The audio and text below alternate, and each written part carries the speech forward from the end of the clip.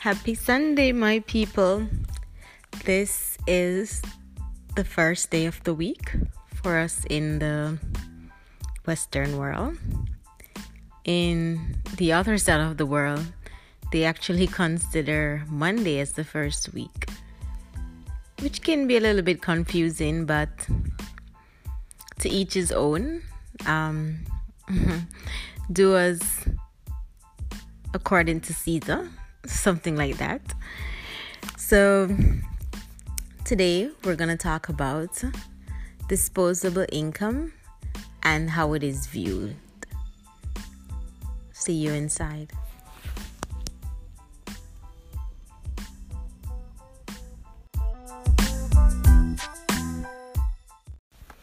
Now, disposable income. Disposable income, normally, it's after you subtract your fixed costs in business and also in the family. Because as we know, the family is just a representation of the country itself. Basically, like running the country is just a large scale of running a household. Utilities, food, water, same. In a country, it's the same. It's just that there's only daddies, which may be a problem why the country's economic system is like this. Not to stray from the topic, but if the family unit need both heads for it to survive, because yes, two head is better than one, but at the same time, a male gender and a female gender tend to have different valid contribution that makes the family work. So why does our economic system, though there are counselors, but why there's only one gender representation? In terms of the government, it's just a male and not necessarily a male and female. It should be two, right? If you had two persons, as like say the president, there's a male and a female. I think just like the family, it would work. And we're not talking about male or female in terms of sex, but in terms of gender. Well, yes, I'm not straying from the topic, but it just occurred to me. All right, so basically, disposable income is after you minus your fixed costs, which could be your utilities, rent, so forth. And what you have to spend after is called your disposable costs, your disposable income, which can be variable because these you can pick and choose what you want to purchase after your fixed costs. Now, we need to remember that money is replenishable. It actually regenerates roughly every 2 weeks. Sometimes it's longer, but as long as you're alive, a human being, some way, somehow, it always replenishes. But what never replenishes is time. And what you can do in this time, at this state, your mental state, and at this youthful energy that you have today, 40, 60, or 6 years old, it's different at each chapter. So therefore, the time is very valuable. And we need to know that this is the only thing that does not regenerate. So this is one thing that entrepreneurs and people in general need to remind ourselves from time to time, that disposable income, we need this to spend on things that are serving us well. to spend on things that will help us to grow and have long-term fulfillment. Because really, what money can do, you can use it to invest. And that's one way to expand our growth for long-term fulfillment. But we need to also look at money as face value. It's just a medium of exchange. A lot of people in the world, most of us, we live paycheck to paycheck. Couple weeks, we get pay. As I said, you take care of your fixed costs. And then we're left with our disposable income. So every month, like it or not, even though our disposable income may vary as different things happen throughout life, we for sure are going to spend it all off. And we'll spend it on things like food, travel, movies, short-term pleasure. And then after 2 weeks again, or a month, this disposable income replenishes. So most people that spend cash, they're not really thinking that they need to spend it on things that would add value to their life in a meaningful way, into products or programs or service that can help them. The power of disposable income is that the more you invest it, the less time it takes for you to get more disposable income to actually purchase things that you enjoy for your life. Because put it this way, no matter what level of the socioeconomic climate you are, everybody at the end of the day will buy a pair of jeans. They will buy food to eat. They will buy the basic things. Similarly, we're buying the basic things: food, shelter, clothes, entertainment. We're all buying the same thing. Transportation. However, based on where you are on the economic ladder, you will just buy a lower quality of what you really want. So you would be wasting a lot of money on low-grade item that you would end up buying over and over because the quality is not what it should be. While at a higher disposable income, you'll be buying the same transportation, the same clothes, the same food. However, because the quality is higher, then it provides proper nutrition and energy for the body. So you won't necessarily, in terms of food, you won't necessarily just be eating empty calories. So you will probably be eating less. Mind you, if you don't have like a food addiction problem, if you're just a regular normal person, you'll be full with less. And your clothes would look more presentable for a longer period of time. Shoes, so forth. Your transportation would be more comfortable.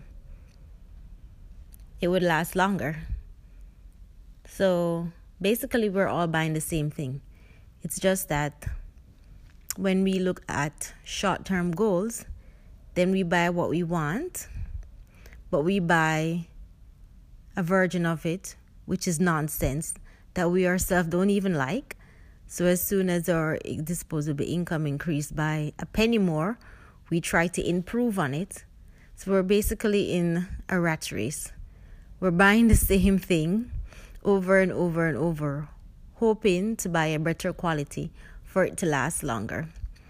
But a better trick is if we actually save that money, invest it into something that multiply our probability of higher disposable income, then we will be getting to where we actually want to get way sooner than just buying garbage repeatedly and repeatedly. So that's just one way of looking at money. So a lot of people, myself included, that we overvalue money, and we don't realize that the only reason we're spending money is when we find a product that is worth more than having the money. The money, it doesn't really do anything. There's no emotion to it. It can't keep you warm. It can't literally feed you. When you're hungry and you decide to eat something, it's because the value of the food is higher than the satisfaction of having the physical money in your pocket.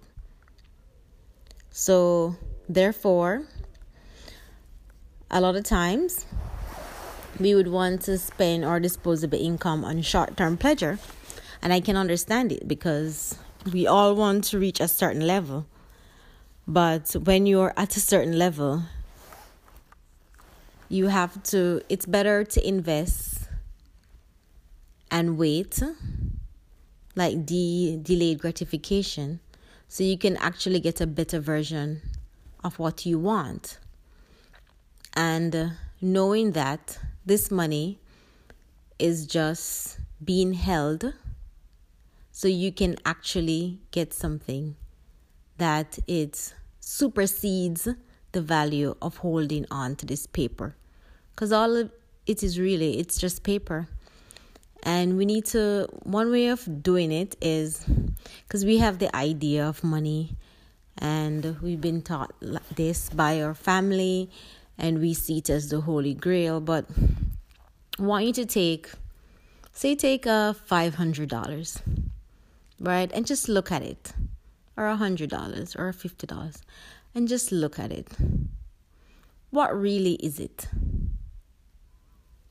Because society has given us this sensationalized feeling when there are bigger numbers on this paper. But really, it's just a paper. What we exchange it for has the value in terms of the emotional state that we want to get in return. That's where the value is, and not exactly the paper. So just look on this paper. As nowadays, before our dollar used to be backed by gold and silver, and now it's a fiat currency, meaning that it's all about demand and supply. It's all about the market value, right? Yeah, we know about the petrodollar. For those who don't know, for example, like the US money is based off the petrodollar, meaning that in oil countries, particularly the Gulf countries, they sell the oil based in US dollars. They sell the oil in US dollar. And therefore, since majority of us in the world, we need oil. So that's how the demand comes for the US dollar. And that's how the term comes petrodollar. So in a way, you could say that the US dollar is backed by gold, by oil, and not by gold and silver, which it was once before. And of course, it is reactionary. And another way to look at the money is in terms of to show you how much this paper doesn't mean anything. Let's think about inflation. If there is superinflation. I think one of the countries that have superinflation right now is Venezuela. And don't quote me on it, but this African country, I think it's Zimbabwe. Because the demand for this dollar is so low, the price of the good is super high. No, the value of the good is super high, and therefore you have to use more money to buy the same good. In every country, we have a rate of inflation. I'm probably going to economics, but let me just come back down. But when you have hyperinflation, they call it galloping inflation.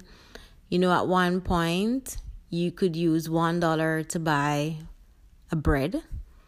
With hyperinflation, you would have to use, say, maybe $1,000 to buy the same bread. So basically, it's too much money chasing too few goods. So when the supply of bread is low, then you have to basically give more money. You have to compete with more money to get that bread. Okay, so I will come back down and not talk about the economics of it. But you get what I'm saying. So you see how your money actually doesn't have any value. The value of it, it's just what society has somehow psychologically tricked us. Because earlier it was backed by gold, and now it's a fiat currency. So it's a matter of the market, demand and supply. And it can just change easily. The interest rate can just change the value of the money or government policies.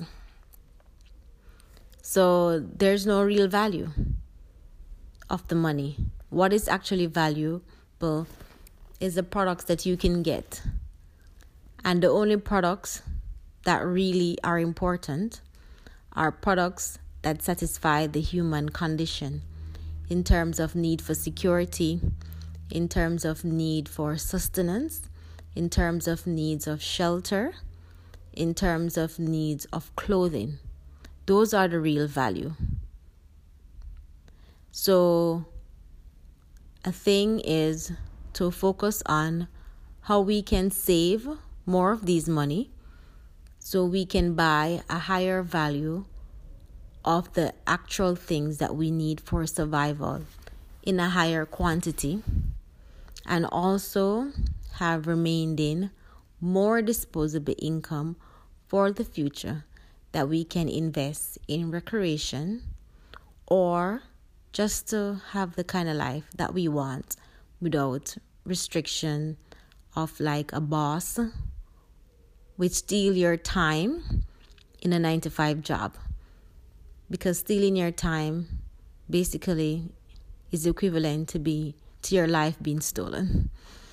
Okay, so that was my take on disposable income and how you should rewire your mind when it comes to money and view what is important, and let's step away from what society think is important about it. Okay. Ciao for now. Bye.